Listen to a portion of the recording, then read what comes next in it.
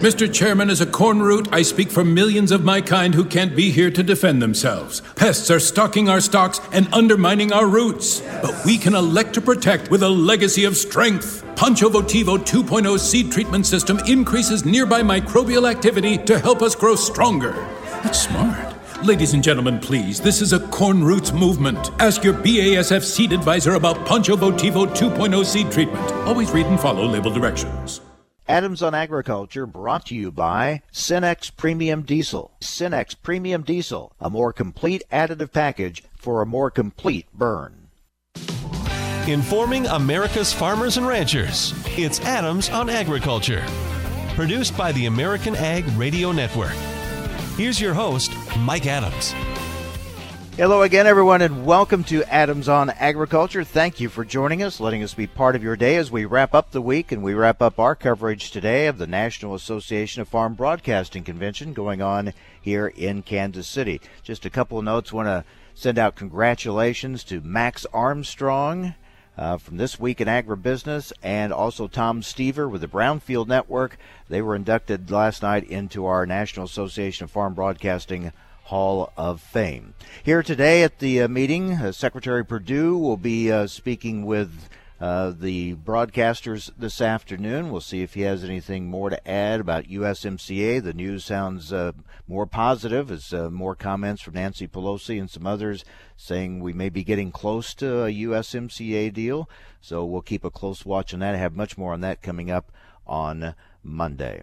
Coming up on our program today, we're going to talk with Don Close, animal protein analyst for Rabo AgriFinance, taking a look at the situation with African swine fever, the opportunities that's creating for the U.S. livestock industry, also the precautions that continue to need to be taken to make sure that disease stays out of, that virus stays out of the United States. But tremendous opportunities, it looks like, building around the world for protein, not just pork, but also beef and poultry. We'll also talk about that with Colin Woodall, the new CEO of the National Cattlemen's Beef Association. Also some interesting conversation, some thoughts from him on the whole situation with cell and plant-based products coming into the market, how the beef industry is responding to that. We'll take a look at the effort to get some changes made in the hours of that are required for drivers hauling livestock across the country. That's a big issue for the industry. So we'll get into all that with the new NCBA CEO Colin Woodall a little bit later on. But we're joined right now by Mike Steenhoek, Executive Director of the Soy Coalition. I'm having trouble talking this morning. Soy Coalition. Mike, good to see you, and thanks for being with us. Hey, it's always good to be with you, Mike. Okay, so we talk infrastructure quite a bit. You and I have been talking about this, I don't know how long, right? And wondering if there was any path forward. We're going to get a breakthrough in Congress. And maybe you say there's a narrow window here, a little opportunity to get something significant done? Yeah, with all of the, contentious, environment in Washington, D.C., one of the things that both the Republicans and Democrats are trying to convey to the American people is, in the midst of all of this acrimony, we can still get things done on behalf of the American people. And one of the things that we, within agriculture, would like to see passed before this kind of window of opportunity closes is what's called an Energy and Water Appropriations Bill. The House has passed their version. The Senate Appropriation Committee passed their version by a vote of 31-0. You'd think that'd be pretty non-controversial. Both versions provide a significant increase in funding for the Army Corps of Engineers, which manages our inland waterway system, our locks and dams, our ports that are all very critical to agriculture. And so what we would like to see is the Senate pass their version and it get reconciled with the House. If they're able to get that done, that would really provide some real benefit to our industry. We're trying to do as best as we can to export to all of these various countries. With the challenges with China, we're trying to diversify the customers we're exporting to. So having an infrastructure well positioned to allow that will be really critical. So passing this Energy and Water Appropriation Bill would be welcome news for farmers. Next step is what? Well, the Senate is entertaining their version of the bill. It needs to get passed by the full Senate. Now, what what unfortunately can happen in Washington, D.C. is you start taking these individual bills that may be less controversial, and then they start grafting them onto other bills, creating what's called an omnibus appropriation bill, or in this case, a minibus appropriation bill, where you've got 3 or 4 other appropriation bills all grafted together. Now, all of a sudden, it becomes more controversial. It becomes a heavier lift. And so that's kind of where the next step is. We would like to see that passed and then get it reconciled with the House version. They both provide significant amounts of increase in funding, so the differences aren't that disparate. But again, it's the process that's kind of getting in the way. We're talking with Mike Steenhoek, Executive Director of the Soy Transportation Coalition. As we look at how this fall has gone, how harvest has gone, we know it's an extended harvest, a later harvest than usual. A lot of grain going into storage, but how has transportation gone this year as far as moving grain out of the Midwest? I mean, it's been a real challenge this year. Farmers clearly had a problem planting a crop. There's challenges marketing that crop. China being the most notable example. We've consistently had problems transporting that crop, and whether it's counties are still struggling with recovering with their rural roads and bridges that have been adversely affected by flooding conditions. The inland waterway systems have really been plagued by less than ideal navigation or no navigation at all. Railroads, of course, they've had to repair significant segments of their network. A lot of dredging needs that both by the Gulf of Mexico, but also in the upper Mississippi River. So there's a lot of funding that needs to occur, and in the flooding conditions that we've had, what's been unique is how widespread it's been and how elongated it's been. We're a hardy folk in agriculture. We're used to flooding conditions, but that's what's been really unique this year. And we never really have gotten out of the threat of flooding in some areas, so it's going to carry right into next year. Yeah, and that again, we've had flooding events in the past, but it'll be more isolated, and then you recover for it, and then you get back to a kind of an equilibrium. And that's what's really been the struggle this year. It just continues to persist. And now all of a sudden we're having, an early snowfall, and now it's, the worry is it just going to transition into next year? So obviously something to keep our eyes on. Then you throw in the challenges in some areas of getting propane for drying. That's added to the problems this year. Absolutely. So there's a lot of, infrastructure has certainly been a headwind, and that's historically been one of the secrets of our competitive advantage. There's some challenges with that this year.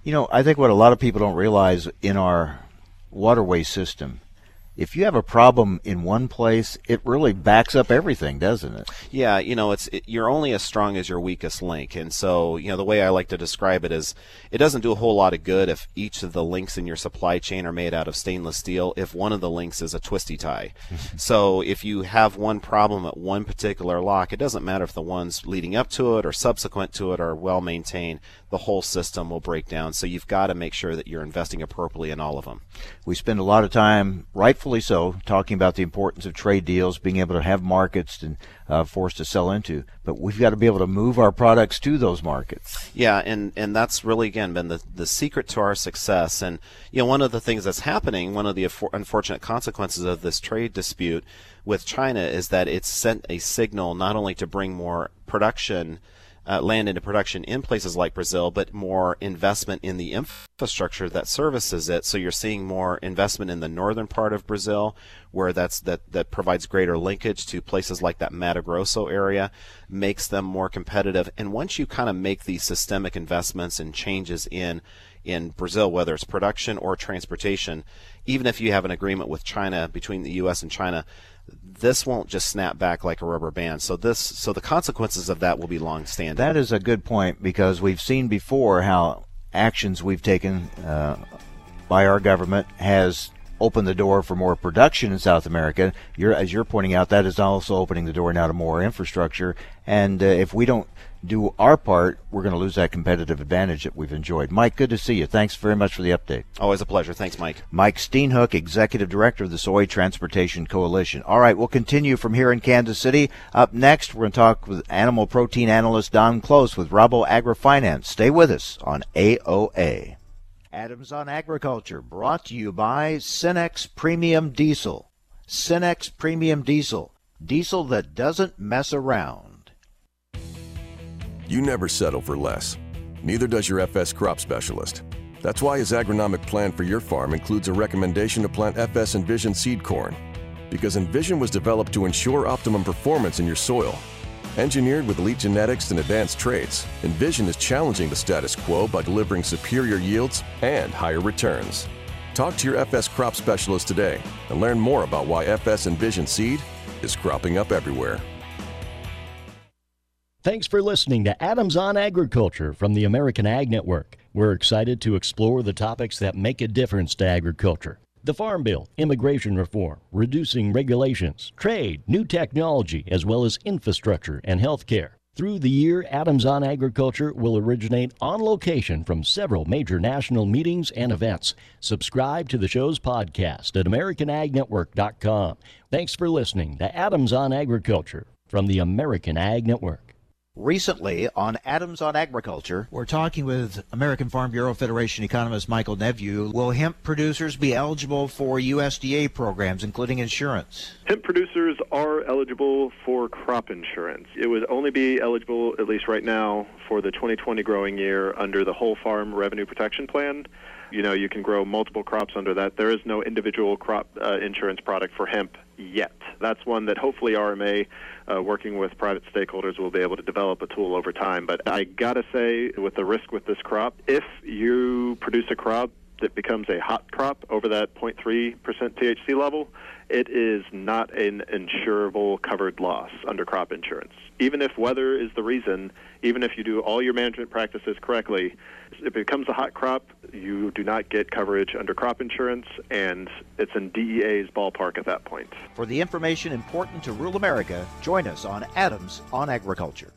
Thousands of people contact InventHelp monthly about their invention or new product. Do you think companies would be interested in your idea? Do you want to try to get a patent? Call InventHelp now. Best of all, the call and information are free. InventHelp keeps your idea confidential, explaining every step of the invention process. We create professional materials and submit them to companies who are looking for new ideas in your category. We have more than 9,000 companies who have agreed to review new ideas in confidence. If a company shows interest in manufacturing your invention, we can negotiate on your behalf. We have helped over 10,000 clients receive patents. We offer 3D modeling and animation, prototyping services, and we use state-of-the-art technology to present client ideas to additional companies. Join people just like you who made the call to InventHelp. You have nothing to lose. The call and the information are free. Call 1-800-213-4556. That's 1-800-213-4556. Again, 1-800-213-4556. Adams on Agriculture is brought to you by Cenex Premium Diesel. With Cenex Premium Diesel, you can count on a diesel that will keep your operation in top shape. Information America's farmers and ranchers need to know. Adams on Agriculture. Now, back to Mike Adams. And welcome back to Adams on Agriculture from Kansas City, the National Association of Farm Broadcasting Convention. Joined now by Don Close. He is an animal protein analyst for Rabo AgriFinance. Don, let's talk about this situation, global situation for protein with African swine fever, China, and several other countries. Creating a pretty big hole to fill here for not just pork, but just protein in general. What are your thoughts on just how big that hole may be? You know, our view is that if you take all the available protein available for export and sent that product to China, we would still have a void of 8 to 10 million tons shortage. So we're going to see total protein consumption in China decline just because of availability. So this isn't just going to be, the pork industry alone can't fill that hole, so it's going to create demand for beef and poultry? Absolutely true, and we're clearly seeing the ripple effect of that already. Do we have any idea yet the magnitude of that situation with African swine fever? Well, you know, when we started off, the view is that half the world's hogs are in China, and roughly 500 million hogs, 450, 480. The bank's view currently is that the loss of breeding stock to date is about 55%. There's certainly estimates out there now since we made that estimate that are even bigger yet. But with that 55% bracket, we're thinking we could see another erosion in breeding stock of 10 to 15% in 2020. So again, back in rounded terms, but the view is that 25% of the global sow inventory has been lost because of this disease. And as we've kept track of this, I mean, China primarily, but it has moved to several other countries as well. Absolutely true. It's moved North and South Korea. Vietnam has had an incredibly difficult. Actually, on a ratio basis, it's been more impactful in Vietnam than it has been in China. We still have outbreaks in Eastern Europe that's causing some problems. I had a conversation earlier this week with some folks in Australia that have feed yards in Indonesia. They're just now having an outbreak in Indonesia, so it's far from resolved. And then in trying to repopulate after this, do we have any idea how long that's going to take? It would seem, without a vaccine, which there isn't any, it's going to take quite a while. It took Spain 30 years to get ASF eradicated. We think with the efforts, the technology, it will probably be a faster project in China and Southeast Asia. But we're thinking 5 years minimum, 10 years likely, and as it goes on that long, if they don't have it eradicated, they'll figure out how to manage around it. We're talking with Don Close, a protein animal protein analyst for Rabo AgriFinance. So here's what I keep asking economists: does this signal to U.S. producers to expand? Absolutely. Now, it's been interesting in just the last couple of weeks. I've been in several conversations of what's the final outcome of this. If we're talking, say, a 3 to 5 year timeline to get this under control, as all of the major pork producing countries globally aggressively expand to capitalize on this opportunity, as China stabilizes and starts to rebuild, there's obviously going to be a really ugly end to this when we have way too much pork supply globally. So the timeline, I think U.S. producers have a 2 to 3 year window of incredible opportunities. Beyond that, we would be very cautious. Now, I had an economist tell me the other day, we have to be careful, though, that we don't have the packing capacity to have major expansion all at once. No, but the combination of the new pork plants that have just come online in the U.S., the added slaughter capacity that came with that expansion was at an incredibly opportunistic time to have the room to ramp up that slaughter. The other part of this is keeping ASF out of the United States. And I don't know that a lot of people outside of the pork industry have really thought about the impact that would have. I mean, it would impact more than just pork producers. It would make our BSE event in cattle look very calm. It is going to be incredibly destructive if in the event we were to get it in the U.S. As I've been in part of conversations and what kind of exposure that the U.S. has, there's one extreme that gives an answer that it's not really a question of if it will arrive in the U.S., it's more of a question of when.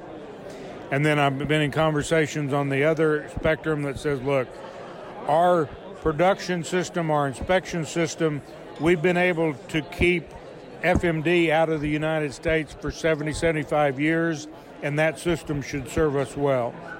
The other thing that I do think is the U.S. is very well positioned, unlike the China situation where they had a very dense hog population throughout the country.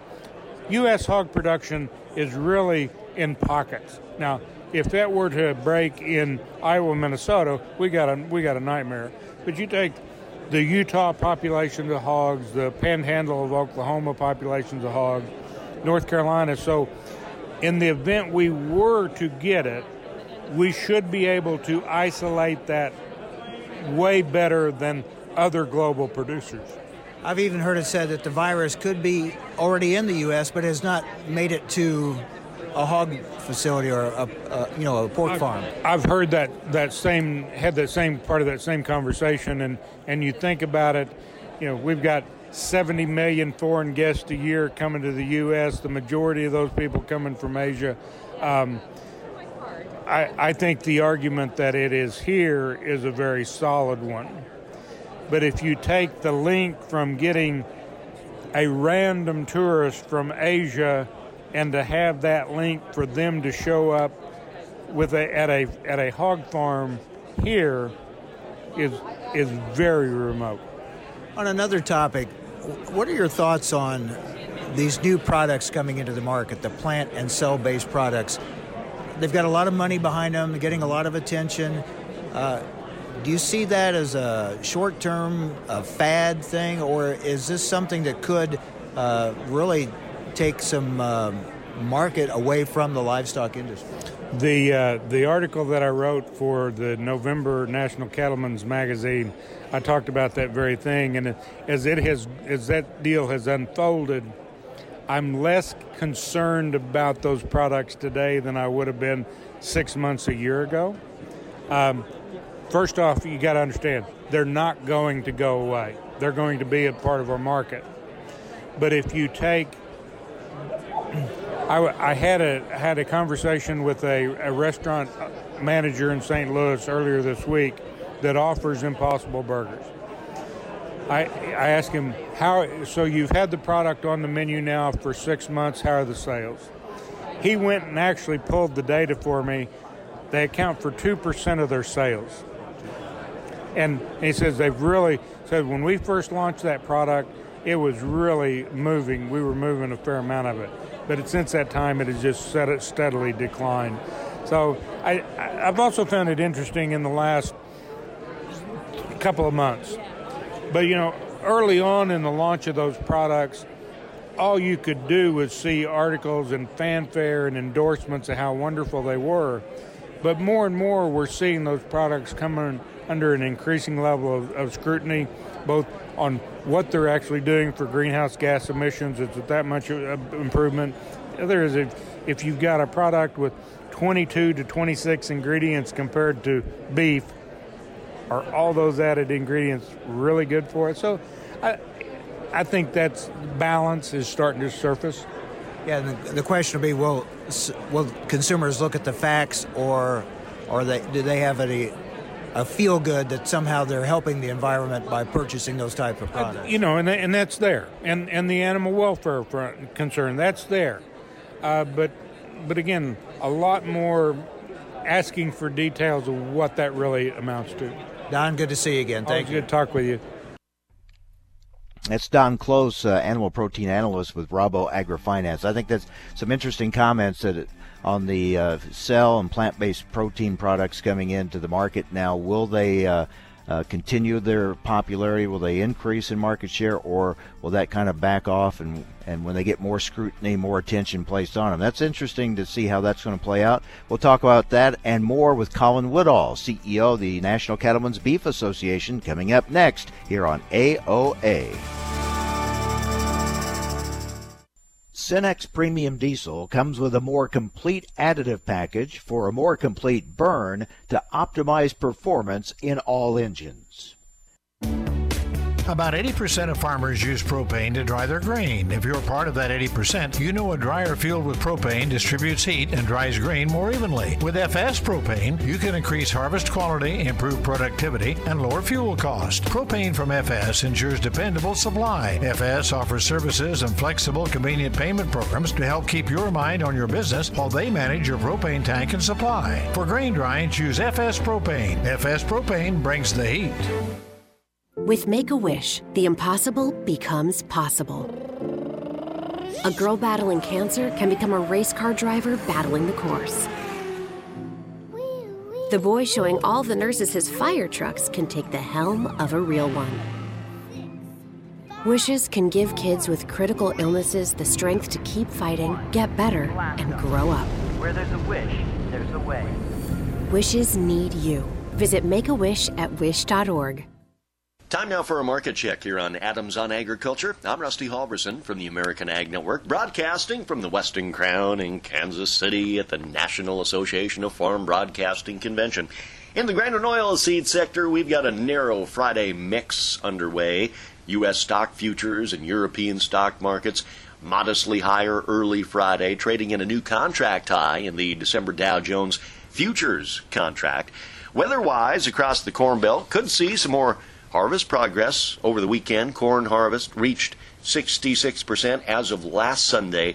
That was 19 points behind the 5-year average. Western Corn Belt weather forecast calling for maybe a little light rain in the north on Sunday. Eastern Corn Belt, mostly dry weather Friday through Tuesday. The soybean harvest was 85% complete as of Sunday. That was 7 points behind the 5-year average. Early in Friday's activity, January soybeans up 2.5 at $9.19 1/4. December corn down 1 3/4 at $3.74. In the wheats, Chicago December down 2, $5.05 3/4. Kansas City wheat December down 1 3/4, $4.20 1/2. Minneapolis spring wheat December down 2.5 at $5.10 1/4. For livestock at the American cattle futures, backpedaling a bit. In early activity, December live cattle down a dime at $118.97. Feeder cattle, January, down a nickel at $144 even. Cash cattle country quiet so far this morning. Following a light to moderate trade on both Wednesday and Thursday, Southern live deals marked at mostly $1.15, steady to $1 higher than the bulk of last week's business. Lean hog futures, December down a dime at $62.65. You're listening to Adams on Agriculture. I'm Rusty Halverson from the American Ag Network.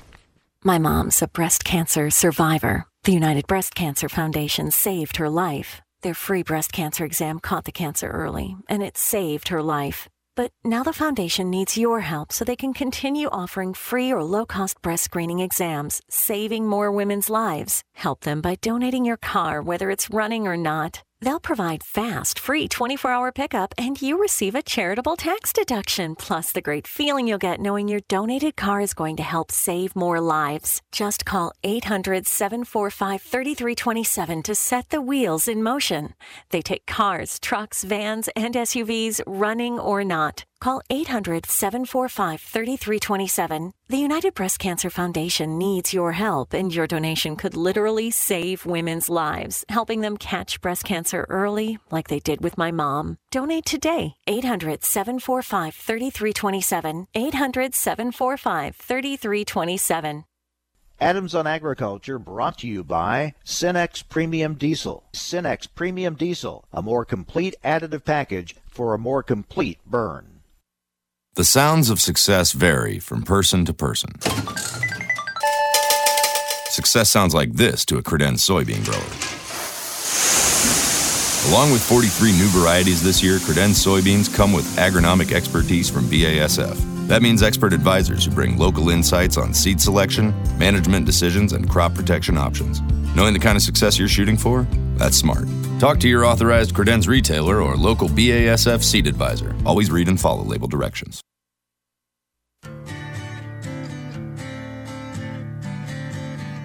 Information America's farmers and ranchers need to know. Adams on Agriculture.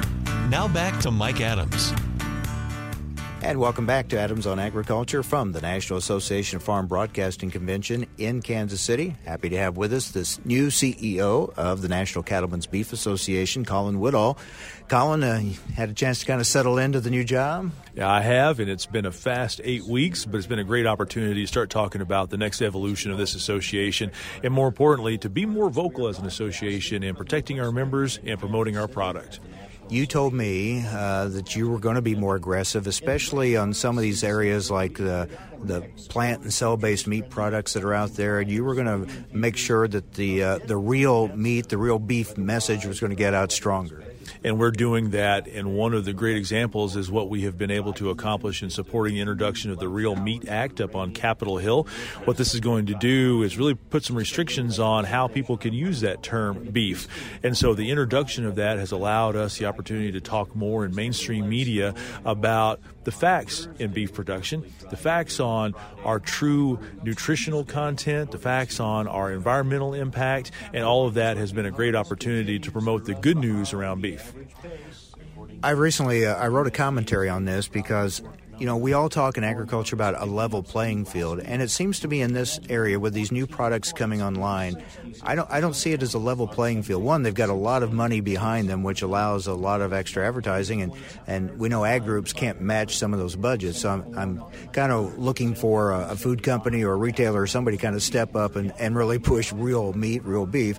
The other part of it is, and we've talked about this before, new products like this, they can capitalize on traditional names, whether it's in the dairy industry with milk and dairy or even with burgers and things associated with beef, so they have that advantage.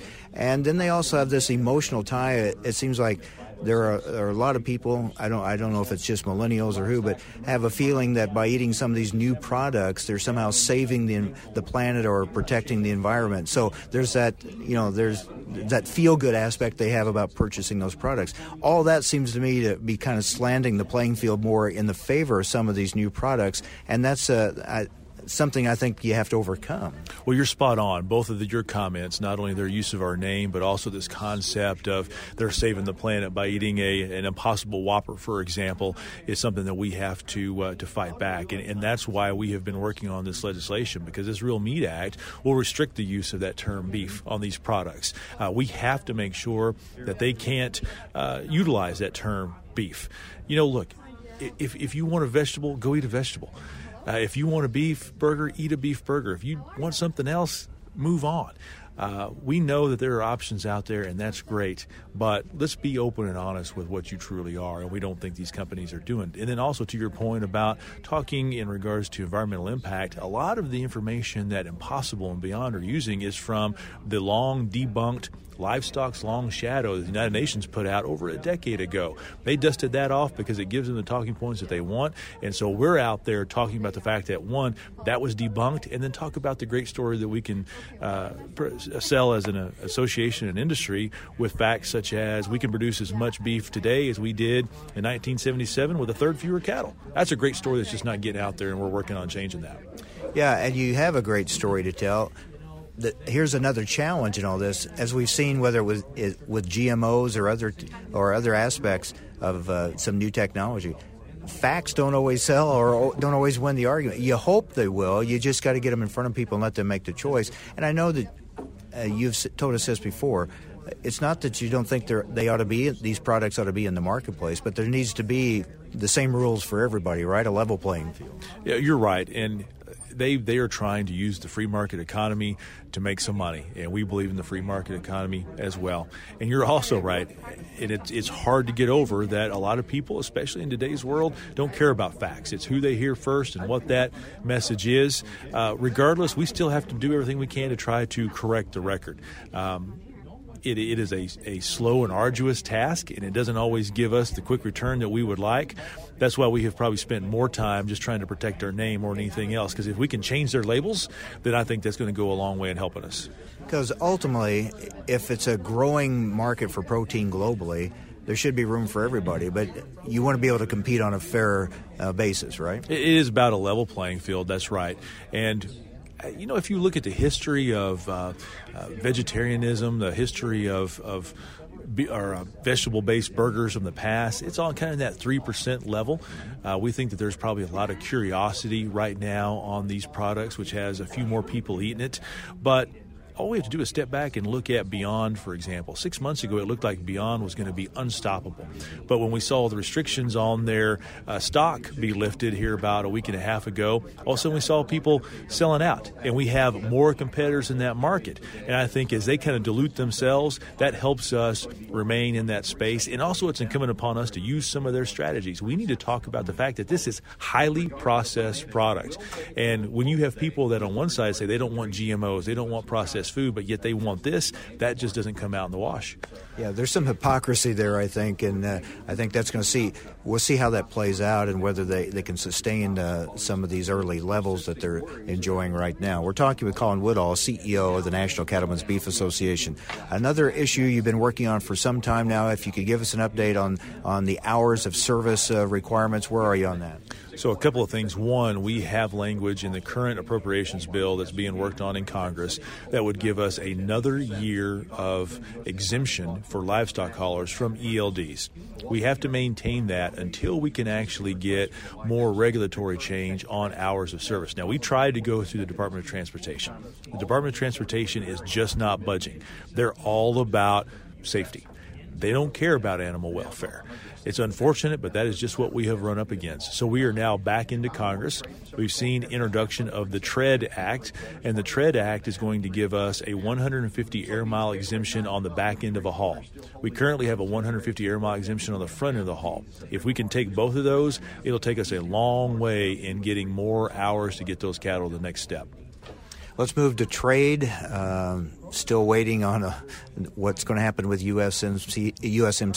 Are you feeling optimistic that it's going to be brought up for a vote this year? I'm still optimistic that we'll get a vote, and I will tell you that if we had the vote this afternoon, it would pass. The votes are there. This is all about the strategy that the Speaker has on just what are the concessions she wants out of the President, but she has told us we're going to get a vote, and I do believe we'll get it. And on China, kind of waiting to see what happens there? We're still optimistic on China, too. We know that the issue of hormones, for example, is still on the table and being discussed. If we can take down some of these non-tariff trade barriers, hormones being the biggest one, we could potentially take that and make it our number one export market, which would be significant for us as an industry. For beef, that would be huge, right? To really be able to tap into that market, which you really haven't been fully able to do. No, we have not. And with the dearth of protein right now because of African swine fever, people want access to high-quality protein. We have it. We just need to be able to get it to them. Yeah, because we think primarily, they've lost hogs. It's an opportunity for our pork industry, and it will be, but as I had an economist tell me just the other day, we don't have enough pork to fill that hole completely. Beef will play a part in that, too. That's right, and that's why we're also working with our friends in the pork industry to make sure that we're a part of doing everything we can to prevent African swine fever from coming here. People have said, well, why would you do that? It provides opportunities for you. No, we don't want anybody domestically to be hit by this, and we know that there would be travel restrictions placed on our product as well, so we are in lockstep with our friends in the pork industry to try to protect ourselves from ASF.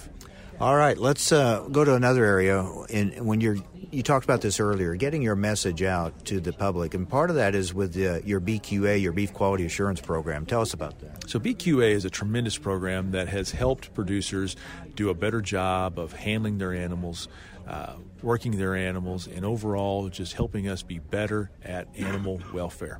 We need to make sure that the consumer knows. It goes back to the discussion we just had about fake meat. The consumer doesn't have a good idea of what we do on farms and ranches and producing that beef. And BQA is one thing that when people kind of see what we're doing, they realize that this is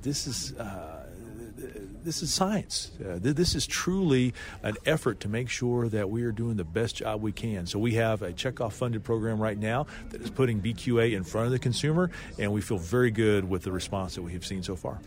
Because that lack of knowledge about how people's food is produced, in this case beef, that makes them then more susceptible when they hear this message. If you try this other kind of a product, you're saving the planet. Somehow, then they're thinking, well, then there must be a problem with with cattle production. So to me, it comes back to that disconnect between the consumer and production agriculture. Knowledge is power, but we just have to get there first and be louder and talk about it more than the other side does, because as we have seen in the world today, most people remember the last conversation they had, and if we're not that last conversation and fake meat is, then we have a problem.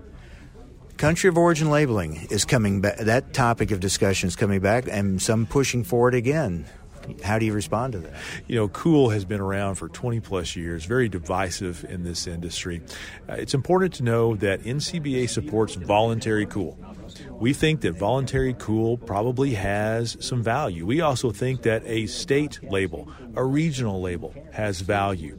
We don't trust the government to do much of anything right these days. Why would we trust them to market our beef? And Cool is a marketing program and a marketing program only. So we need to find a way to make sure that we utilize the PVP programs at USDA to implement a voluntary Cool program, because bringing back mandatory like we had for 6.5 years is not an option, because Canada and Mexico can retaliate against us from that WTO case of 7 years ago now. They can come out and retaliate against us to the tune of about $1 billion, and we can't afford that. Good to see you, Colin. Thank you. Thank you, Mike.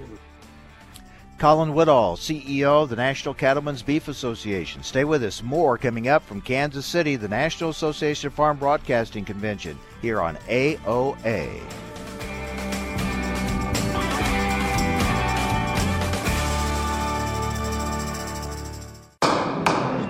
Mr. Chairman, as a corn root, I speak for millions of my kind who can't be here to defend themselves. Pests are stalking our stalks and undermining our roots. But we can elect to protect with a legacy of strength. Pancho Votivo 2.0 seed treatment system increases nearby microbial activity to help us grow stronger.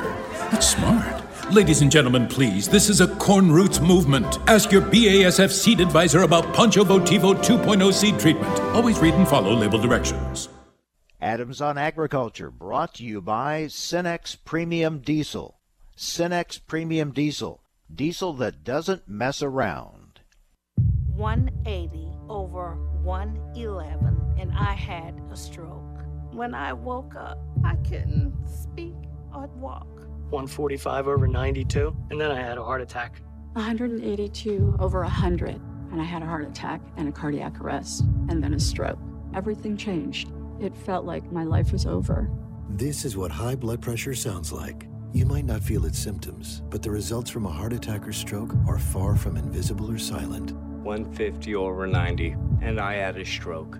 If I would have followed a treatment plan, I would not be in this situation. 180 over 110, and I had a stroke. And I'm 33, so I never see this coming. If you've come off your treatment plan, get back on it. Or talk with your doctor to create an exercise, diet, and medication plan that works for you. Go to loweryourhbp.org. Head to toe, everything's changed. Head to toe. Brought to you by the American Heart Association, American Medical Association, and the Ad Council. No word in the English language is less convincing than probably. Are you sure we should get matching tattoos on our first date? Sure. We'll probably stay together. Probably? It's been 23 minutes since I ate. I can probably swim. You should wait 30 minutes. Okay, now tell me what to do. Cannonball! Cramp! Oh, I have a cramp. I can probably hit the green from here. Probably. Can I get a mulligan? Ready to go? Hey, are you sure you're okay to drive? Yeah, I'm pretty sober. Yeah, I'm probably okay. Probably okay isn't okay, especially when it comes to drinking and driving. If you're drinking, call a cab, a car, or a friend. Buzzed driving is drunk driving. A message brought to you by NHTSA and the Ad Council. Recently on Adams on Agriculture, we're talking with Dale Moore, Executive Vice President of the American Farm Bureau Federation. Dale, there's a bipartisan ag labor reform bill that's been introduced. Why has Farm Bureau not endorsed it yet, or will you, or where are you at in that process? Well, Mike, our board has met a couple of times and gone through this bill in very, very careful detail to understand everything that it represents. There are some things in that are positive, namely one thing that we've heard from all over the country is this process that would provide a pathway to legal status for the current workforce, because we know the data suggests that there are a number of workers in a lot of different industry sectors who are in the United States that may not have the documentation necessary and so forth. So we feel like that part of the bill, is a step in the right direction and relatively consistent with our grassroots policy. For the information important to rural America, join us on Adams on Agriculture. As an organ donor, your story doesn't have to end. The good in you can live on. In fact, you could save up to 8 lives with your gifts. Your heart could keep beating.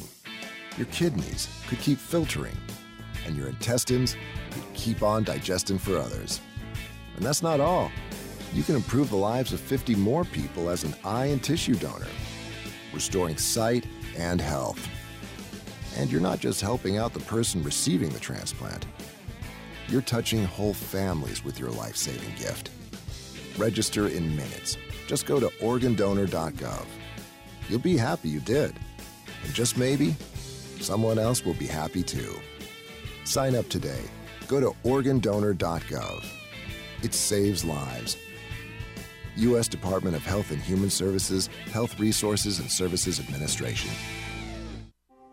Vision loss is not something that you feel until it happens. Most people lose their vision from diseases like macular degeneration and glaucoma, not at birth. With macular degeneration, you lose your central vision. You have a blind spot right in the center of your face, so I can't actually see your face. So even that little circle in which I could see became a big blur. I was 65 when I first was diagnosed with glaucoma. There were no symptoms. I had no headaches. 3 million Americans have glaucoma, and half don't even know it. 11 million people in the United States have macular degeneration. You lose mobility, independence, changes your entire life. So many eye disorders can be treated if caught early. My husband tells me that I have beautiful brown eyes, and I don't want to lose that. Make a plan today to get your eyes checked. Visit brightfocus.org to learn more.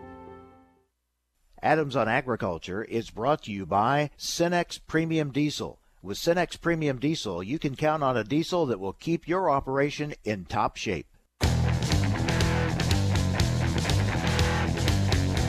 Information America's farmers and ranchers need to know. Adams on Agriculture. Now, back to Mike Adams. Welcome back to Adams on Agriculture, broadcasting again today from the National Association of Farm Broadcasting Convention going on in Kansas City. Joining me now is Scott Walker. He's corn market manager for Pioneer, and also John Sharpman, market lead for Pioneer soybeans. Lots to talk about in this challenging year of 2019 and look ahead to what we hope will be a better 2020 in many cases. Scott, let's start with you. We look at the corn harvest this year, still wrapping up. Results variable as you go across the country. Yeah, we're seeing results kind of across the board. I would say the sweet spots in the U.S. would be the Nebraska areas, western Iowa, pockets of Illinois in pretty good shape. But overall, I would say yields are down 5 to 15% from what we've been hearing all across the country. I mean, you have weather challenges in the Dakotas, out in Ohio, Indiana, and of course there in pockets of Illinois as well. But everybody's kind of felt the pain of what 2019 has brought us, and we're really looking forward to what 2020 is going to shape up to be. Well, let's look ahead then. I know you have some new things planned for 2020 at Pioneer, and I think everybody wants to kind of turn the page here, get 2019 behind us and move ahead. What do you have for 2020? Yeah, we've released what we're calling our Corn Revolution marketing campaign, but it's more than just a marketing campaign. It's kind of about what we've changed and what we're doing differently in our breeding program. And we made some changes there about 7 to 8 years ago, and we're just now starting to see those products come through the pipeline, and we're really excited about the new products that we released last year, what we're going to be releasing this year, and then what we have set up in the pipeline for 2020 and beyond. So Qrome products, tell us about them. Yeah, Qrome is definitely part of the revolution. It's our new triple stack product that has dual modes of action, above and below ground, for insect protection. But we couple that with agronomic and yields that we're bringing to growers. If you're not familiar with the breeding process, but traits and genetics don't necessarily work well together, this new Qrome product is a molecular stack that allows us to utilize our full genetic library in the triple stack, or for that corn on corn acre, and we're really seeing the benefits from an agronomic standpoint and a yield standpoint. Getting that balance is the key, right? The insect protection, the agronomic benefits as well, so you want to get that balance. Yes, that's absolutely. We're looking for that balance. If you're just breeding for yield, that's easy. It's bringing in the other components of that balance, and that's what Qrome does for us. Scott, one thing about looking at a year like 2019, even though production is down for all the different reasons we've talked about, but if you go back a few years, if we didn't have the traits and the technology that we are using now, I wonder what our production would have been in a year like this. Absolutely. I mean, you can go back to even in 2012 with the drought. If we wouldn't have had our Aquamax products, where would we have been 10, 15 years prior to that? So these traits and the technology, and we're testing, we can test in multiple through computer simulations, 100,000 different growing seasons within 1 year, and we can use data analytics and kind of test, and we know before we even take a product into our research or release it to research whether or not it's going to be successful for that farmer. So you got farmers wrapping up harvest. Some are done. Some are still wrapping up, starting to think about next year and making some decisions. Obviously, 2019 will be on their minds and influence some of those decisions. Yeah, 2019 is as we tell any grower, when we're doing our testing, we're doing multiple years of testing and taking kind of an average of what those products are going to bring, because you don't really want to make a decision based on 1 year. What I always ask farmers was 2018 different than 2019? So you want to make sure that you're taking a good comprehensive look of what these products have done annually and not just 1 year. So, but we're going through our as you know, it's selling season, and our growers and our Pioneer sales representatives are having conversations today, and just want to thank all the growers out there for their business and continue support of Pioneer products. All right, thank you, Scott. Scott Walker, corn marketing manager for Pioneer. Now let's go to soybeans. John Sharpman is with us, and John is the marketing lead for Pioneer soybeans. John, let's talk about the soybean harvest. Variability there as well. Variability, Mike. You mentioned the 2019 year, probably the most challenging that we've seen in a long time in the U.S. and as well as Illinois. However, our performance continued with our A-Series soybean lineup. We continue to dominate our competition. In fact, when we looked at our yields comparisons across the U.S., we delivered a 2.4 bushel yield advantage with the A-Series lineup. That same yield level was matched in Illinois. When we looked at our Illinois data, a 2.4 bushel yield advantage, and you could quickly fluff that off, say, well, yeah, maybe I'll see that, maybe I won't. But in today's farm economy, that's probably $20 to $25 more per acre that we're able to deliver to the farmer. You know, the trend has been early planting. Well, that didn't happen for most farmers this year. So we kind of can look at this year and say, okay, how do we do with later planting? Yeah, it's interesting because I think that's a statement I made a couple different times this summer, is that 2019 really highlighted the need for early planting and early growth and plant establishment. However, we've got some pretty phenomenal yields that came through, and I think it's a testament to the genetics we're working with today that we're still able to grow a crop and deliver the yields that we did. Looking ahead to next year, what do you have available for farmers? A lot of excitement looking towards 2020. We want to continue to deliver on this yield performance that we're seeing, and it's been a year-over-year thing, as well as working with some new herbicide trait products. Mm-hmm. We've got the proven performance out of our A-Series products with Extend. We've got Liberty Link, which is also a proven performer around yield and a weed control system. But new is Enlist E3. So with Enlist E3, we're bringing that into our lineup, and it gives the farmer just another option for weed control and another tool to help them reach those yield goals. It's going to be interesting next year. Some acres that didn't get planted this year will be coming back into production next year, hopefully. Yeah, hopefully they do. The farmers want to plant. We want them to plant, but you're right. So one of the things we can offer there is connect with your local Pioneer sales rep. If you're wondering what to do with that acre, or how do I treat that acre, or what's changed in that acre, we've got a wealth of agronomy resources available and that local knowledge through our Pioneer rep that we would just love to help work with our farmers and help them through that scenario. Very good. John Sharpman and Scott Walker with Pioneer. Thank you both for being with us. Thank you. Thank you, Mike. That wraps it up for today and for the week. Thank you for joining us. Back in studio on Monday, the latest on USMCA and weather and more. Have a great weekend, everyone.